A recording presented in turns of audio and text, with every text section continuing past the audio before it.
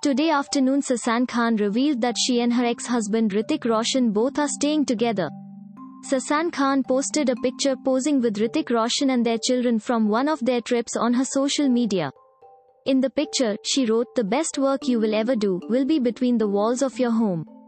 Further, she added, "When coronavirus infection was declared a pandemic and the news was out that a lockdown would be imperative, Hrithik and I decided that staying together in the same home would be the intelligent and soulful decision for our sons and us."